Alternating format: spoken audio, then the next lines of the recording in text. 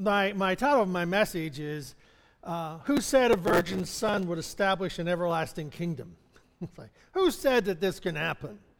You know, and as we look at Christmas, I think, as we look at the time of Christmas, people become familiar with Christmas in the sense that, oh, it's a time to give gifts, and people are so superficial, you know, having parties and telling everybody this and that and giving them gifts, and they really don't like them, and, you know, things like that.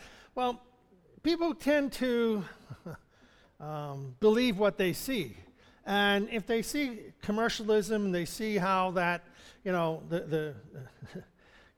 Christmas is made a famous holiday by the retailers, you know, but in reality, Christmas, the gift of Christ, is God's gift to us, and we are taking the time to celebrate God's gift to us, and we take the time to perhaps give gifts to others. And so we are either a bah humbug type approach to Christmas, or we are recognizing how that Christ has come, and we are allowing Christ to be that Savior that he was born to be. Well, Isaiah, if we're wondering who it was that said that a virgin's son would establish an everlasting kingdom, well, there are many references throughout the Old Testament, but this morning I'm going to look at Isaiah. Well, the prophet Isaiah makes a gracious offer to King Ahaz to confirm that his prior predictions. So in the first part of chapter 7, there are these predictions, that prophecies that Isaiah presents to King Ahaz. Well, King Ahaz, we'll read verse 10. Moreover, the Lord spake again to Ahaz, saying, now this is God saying to Ahaz, ask thee a sign of the Lord thy God. Ask it, either in the depths or in the heights above. But Ahaz said, I will not ask, neither will I tempt the Lord. Now, if we're reading over that, we think, wow, Ahaz is a nice guy. He's pretty religious. He don't want to tempt God. Not so. And he's given this invitation by God to ask for anything. In the heights or the depths of the earth and the world around us, ask for anything. And Ahaz says, nope, not going to do that. Well, why? Well, it's certainly not that he doesn't want to tempt the Lord. Ahaz has not listened to God, not listened to the prophets, and if he asks God for something at this particular juncture, and God does it, that means that everything he has done in his past is wrong, because he always went against what the prophet had told him. And so now he's faced with God saying, ask something, ask anything, and I'll do it. And Ahaz says, oh, wait, now, if he does this, then all the things I've done is wrong. He says, no, God, I don't really want to do that. I don't want to tempt you. You know, it's like, move over, I'm going to strike you with lightning. But he didn't, God didn't. So he didn't really want to know what God would say, you know, because he was, it was just an excuse. If God tells us a miracle is going to happen, and it happens, then we have to believe that God is able to do what he said he would do, okay? And so when that takes place, then we have to affirm that all of the teachings that God has given to us are correct. Well, sometimes God gives us a sign. Not always. There are times that God gives a sign. He gives to us an impression. He gives to us a song, or gives to us something that he's going to accomplish or going to perform, a miracle or something that we've been praying for. Well, Carol, a lady that we know, grew up, she was in the church, and her daughter was in the church here. And her daughter, we've prayed for her and so on, and she stated that Carol was talking about how that her daughter went into a coma with COVID. And she went into the coma on September 1st. And so she's been in this coma since September 1st and on a ventilator, trying, not having very much success. But Carol said whenever she started praying for her back then, because she called me and said, God gave me this scripture, gave me this song, rise and be healed. In the name of Jesus, let faith arise in your soul. She said, I was just thinking that and praying and crying and feeling like, wow, this is what God is giving me for my daughter, that this is what's going to happen. Well, this week, she started to sit up, and she's still on the vent, but she recognizes people, and she points out letters to spell words to communicate what's going on, and they're going to take her to a step-down unit, but she has made a strong step toward recovery. But until the first of the week, there had been nothing since September 1st. So here is this impression, rise and be healed, but yet nothing happens. And the question becomes in our life that God gives to us certain promises, gives to us certain things in our heart, and they are impressions. But like in this case, nothing changed. Nothing changed for months. And so we have to then re-examine or examine what does God mean by that? What does it mean to me?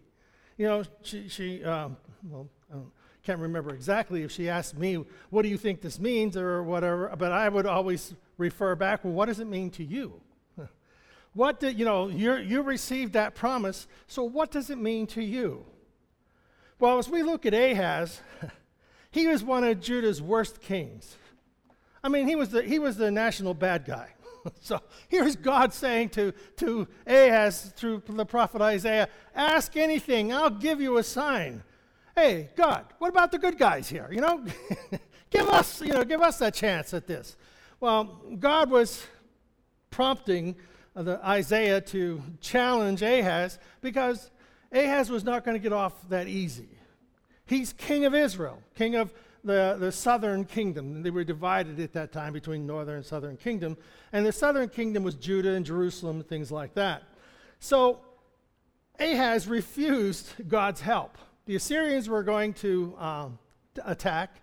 So Ahaz, instead of asking the prophet, and the prophet offered God's help, but he refused, so he took the treasury from the temple, the gold, the silver, and he tried to pay off the Assyrians so you don't attack us. So they attacked the northern kingdom and destroyed them. But there's Ahaz. He holds on to his kingdom. So for us, we're not to let anything keep you from communicating with God or receiving his message to us. That we want to be on the receiving end of what God wants to do. And sometimes it's just impressions, sometimes it's the scripture that keeps going over and over in our mind. Sometimes, God can use anything to challenge our heart and just drop it into our spirit. Now, as we look at the prophet Isaiah,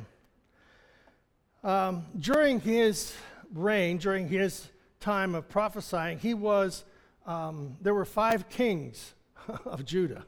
So he's been around for a while, and whenever God called him to be a prophet, he was a scribe, and he had no intentions of being a prophet.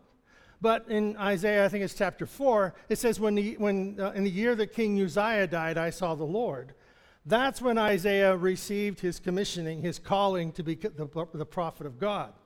And so we find that he did not, when God called him, he didn't tell Isaiah, you know what, you're going to speak to millions, everybody's going to listen to you. He says, Isaiah, nobody's going to listen to you. Don't get discouraged, but I'm telling you, you're going to be a prophet of mine, and you're not going to meet with much success. In fact, people won't listen. But he was to speak and say and declare what God had declared to him. So in chapter 7, verse 13, Isaiah is declaring here, hear ye now, O house of David, it is a small thing. Is it a small thing for you to weary men, but will ye weary my God also? So Isaiah comes to speaking for God to Ahaz and telling him, you weary men and you're wearying me. It's like you're wearying men because you went to the Assyrians and try to beg for them not to attack you and kill you and wipe out your kingdom, and you paid them off from the treasury of the temple. You're wearying men, begging them to let you live. And he says, you're wearying God. Now, I was thinking of the story with Jesus whenever the story told in Luke with the bad judge. And I just want to read it. I'm going to just read it a little bit. This is Luke chapter 18.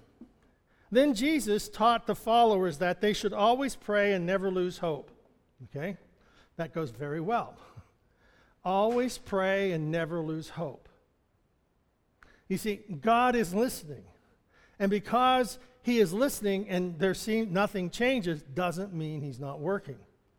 Doesn't mean things aren't working behind the scenes. We need to keep praying and believing.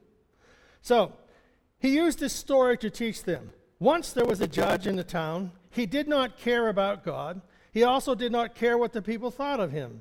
In that same town there was a woman whose husband had died, and she came many times to this judge and said, there is a man who is doing bad things to me. Give me my rights. Well, this bad judge is like Ahaz. He's a bad king. He doesn't care about God. He doesn't care about the people. He doesn't care what happens to his people.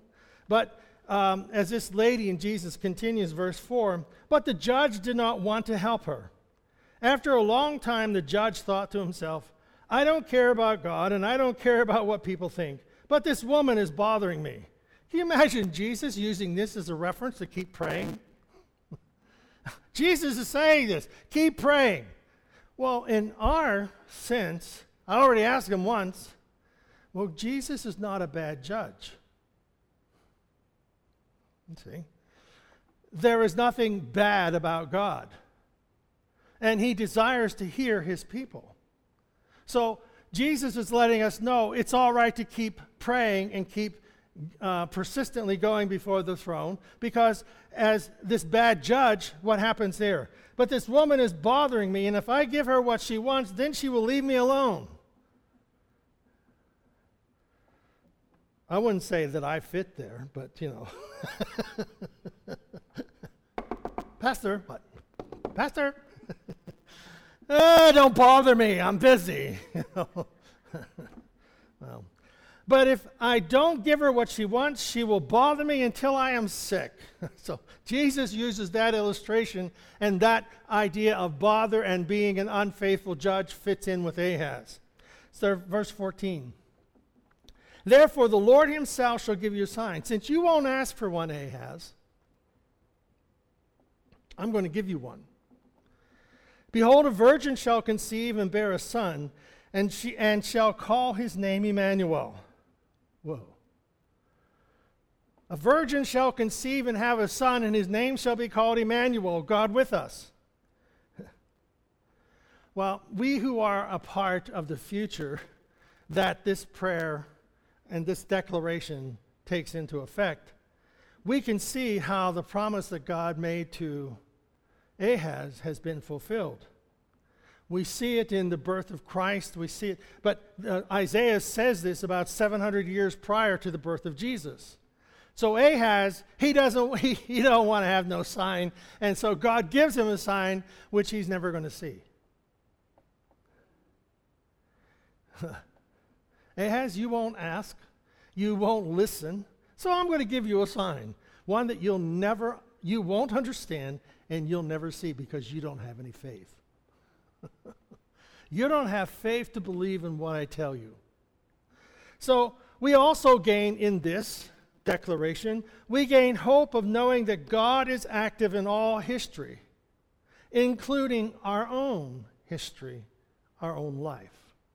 I always remember a guy spoke on history, God's story, his story. So it's all about God and his story of preparation that has brought us to where we are at. Isaiah declares this sign to Ahaz that no matter how bad of a leader Ahaz is, God has not forgotten his people. See? It isn't the bad people that puts people in a bad situation. God is the one, no matter what the leadership is, God is the one who makes things good for us. God is the one who doesn't forget his people no matter what the leadership is. So often there can be difficulties in understanding and believing and accepting the signs that God gives to us. Just like Carol with the song, Rise and Be Healed, and her daughter didn't get up. In fact, she stayed there 10 weeks, months. Nothing changed. So for Ahaz, he could not grasp the message. He would not trust the word of the Lord that he had spoken, and he hadn't a clue what he was talking about. But the sign of Emmanuel would be a sign of deliverance. So whenever we think of all of these few things here, this is setting us up for the history, for what is going to come in the next few weeks with the Christmas story, with Christ coming, his birth, what it means, and how it is brought to us. But the sign of Emmanuel is the sign of deliverance. So as we think about this, we gain hope in knowing that God is active in all of history, including our own history, and that the sign of Emmanuel is the sign of deliverance. So that's the sign that is upon our life. Prophesied to a wicked king, but it wasn't for him. It was for the people of God. And we see this revealed in Luke chapter 1.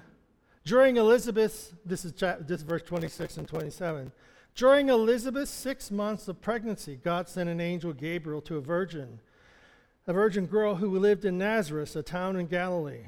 She was engaged to marry a man named Joseph from the family of David. Her name was Mary.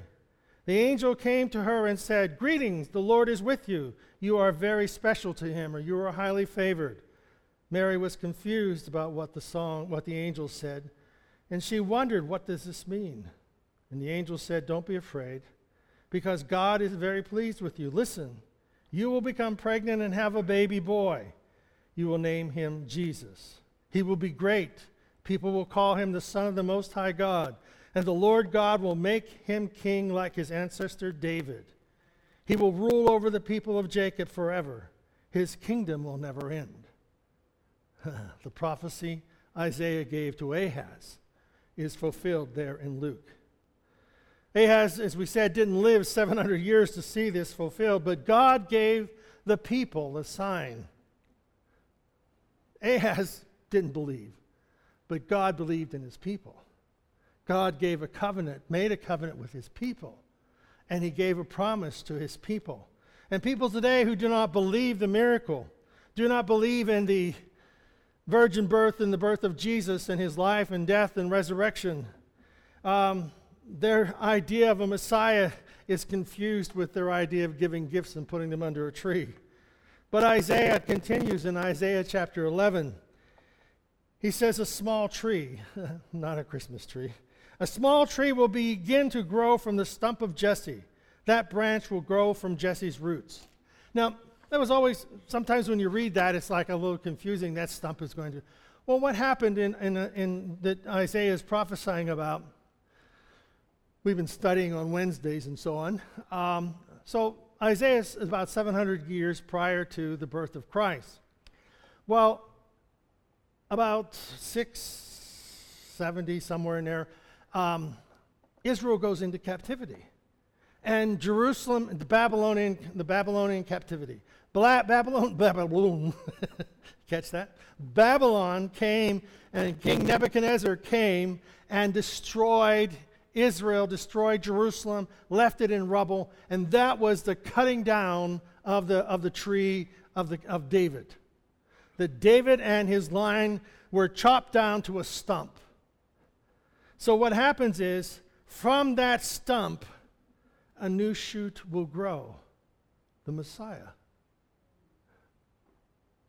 So whenever Israel is coming back from Babylon, when they are the remnant is coming back to rebuild the temple and put it all back together, they are reestablishing the tree and the blessing that Samuel had prophesied upon David. In 2 Samuel chapter 7, verse 6, he's speaking to David here. He says, "Your family of kings will continue. You can depend on that. For you, your kingdom will continue forever. Your throne will stand forever." Your lineage, out of your loins, out of your family, the Messiah will come. Well, it was all cut off. They were all gone, taken out of Israel. Jerusalem was destroyed and in rubble. But God brought them back. Verse 2 of chapter 11. The Lord's Spirit will always be with that new king to give him wisdom, understanding, guidance, and power. The Spirit will help him know and respect the Lord, or respect God the Father. So here it is. This is what Isaiah is saying that Jesus is going to be like. He's going to have wisdom. I think one of the great acts of wisdom was the time when the woman was caught in the very act of adultery. Everybody wanted her stoned because that's the law. What did Jesus say? Wrote in the ground, "He who is without sin, let him cast the first stone." He always had a way of being able to understand what people were presenting to him and really present the truth back to them. His power over nature, he can walk on water. He could feed 5,000. You know, we see his power to restore life. He calls Lazarus from the dead. His teachings about love and forgiveness and grace and mercy. And God. So we have this taking place in this Messiah that Isaiah is talking about. Jesus. We can say to him, or he says to us, "Hey, David, walk with me." Walk with me. It's what Jesus said to his disciples, "Walk with me." And I think that's what happened in the Garden of Eden when God came in the cool of the day with Adam and Eve, and he says, "Come on, walk with me." So Jesus, Emmanuel, God with us, he walks with us everywhere we go. Verse 3 of Isaiah 11. He will find joy in obeying the Lord. This king will not judge people by the way things look. He will not judge by listening to rumors. So we find that the judgment of God is not by whim or by notion, but it is we check the books. You know, there are two books. One is the book of life, and then there is at the judgment seat of Christ where all the wicked will appear. The books will be opened, and all of their wicked deeds will be used. God won't read them off. They will know what they are. But for us, those who are redeemed, they appear before God, and though Satan may say, "Well, what about this and what about that?" the judge, Jesus, the advocate who washed away our sins, says they are forgiven. They are cleansed. They are washed by my blood. Verse 4 and 5. This one is confusing in the sense that he will judge the poor fairly and honestly. He will be fair when he decides what to do for the poor in the land. If he decides people should be beaten, well, what he's talking about here is the evil people. You know, if they decide that they should be beaten, he will give the command and they shall be beaten. If he decides people must die, he will give the command and those evil people will be killed. Goodness and fairness will be like a belt he wears around his waist. And what is the belt and the armor of God? Truth. Truth. So, as he is about truth and justice, truth and fairness, Jesus will know all of this. And Judah became corrupt and was surrounded by hostility. The nation was desperately in need of a revival of truth, of righteousness, of justice and faithfulness. They needed to turn from their selfishness and give justice to the poor and the oppressed. Ahaz, he was abusing the poor. He was using them for slaves. He was selling them as slaves. Poor were just anyone that they could make money off of. So Ahaz was part of a very unjust system. But God gave to him something that we know and how it is fulfilled. But Ahaz, because of his unbelief, he hadn't a clue. Isaiah is just talking out of his head. It's important for us to know that the righteousness that God demands is more than refraining from sin, rightness with God and staying away from sin, but it is actively turning towards others, to those who are oppressed, to those who are poor, and helping the needy and helping those in need. So it's not only a separation from sin, but it is a helping those who are in need. Isaiah now speaks of the golden age that will come in these next verses. You see, 700 BC, we have Isaiah speaking these words of the Messiah to Ahaz. Here we are 22,000 years after the birth of Christ, looking back on his birth.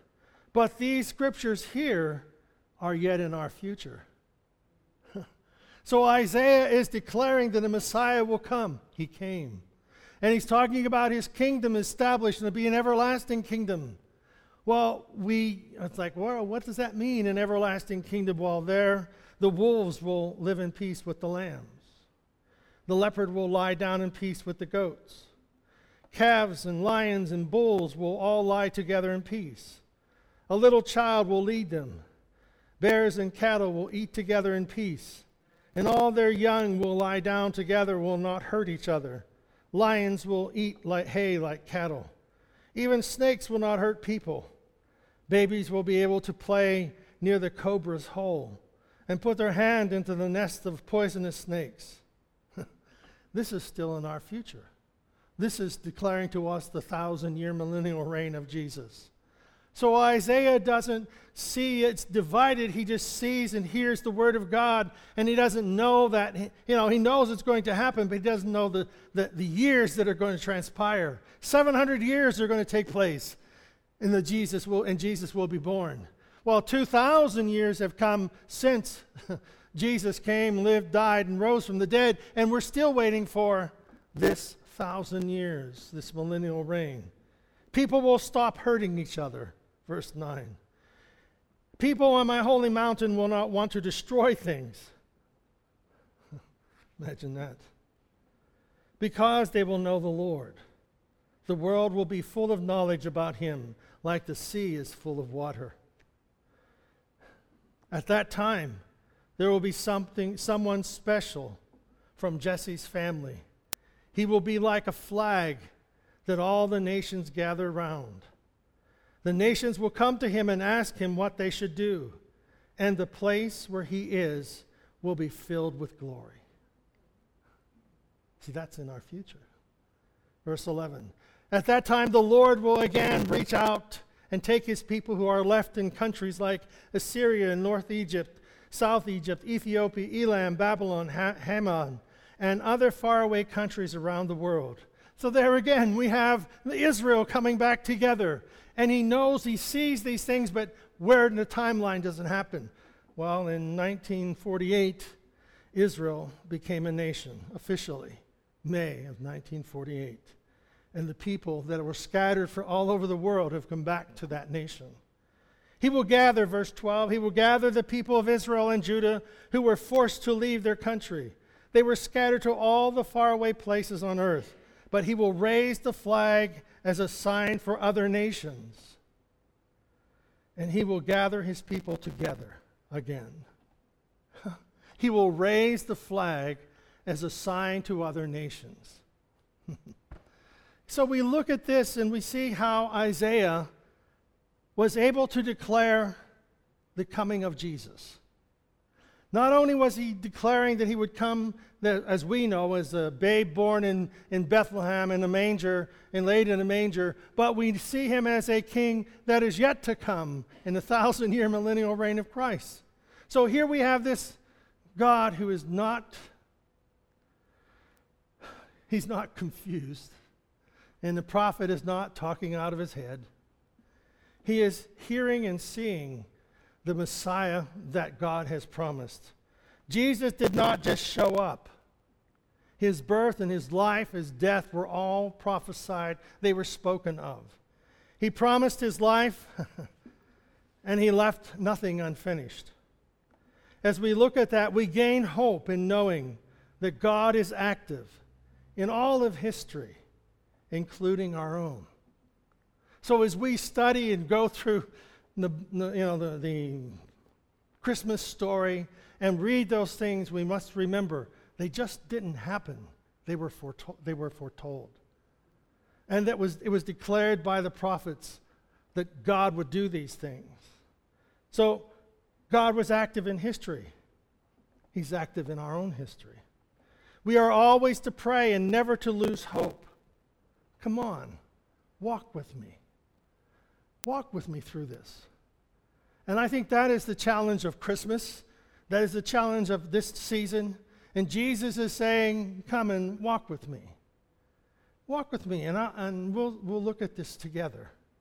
We can see and we can be part of all the stuff that goes around, but we realize that what this is about is Jesus and I.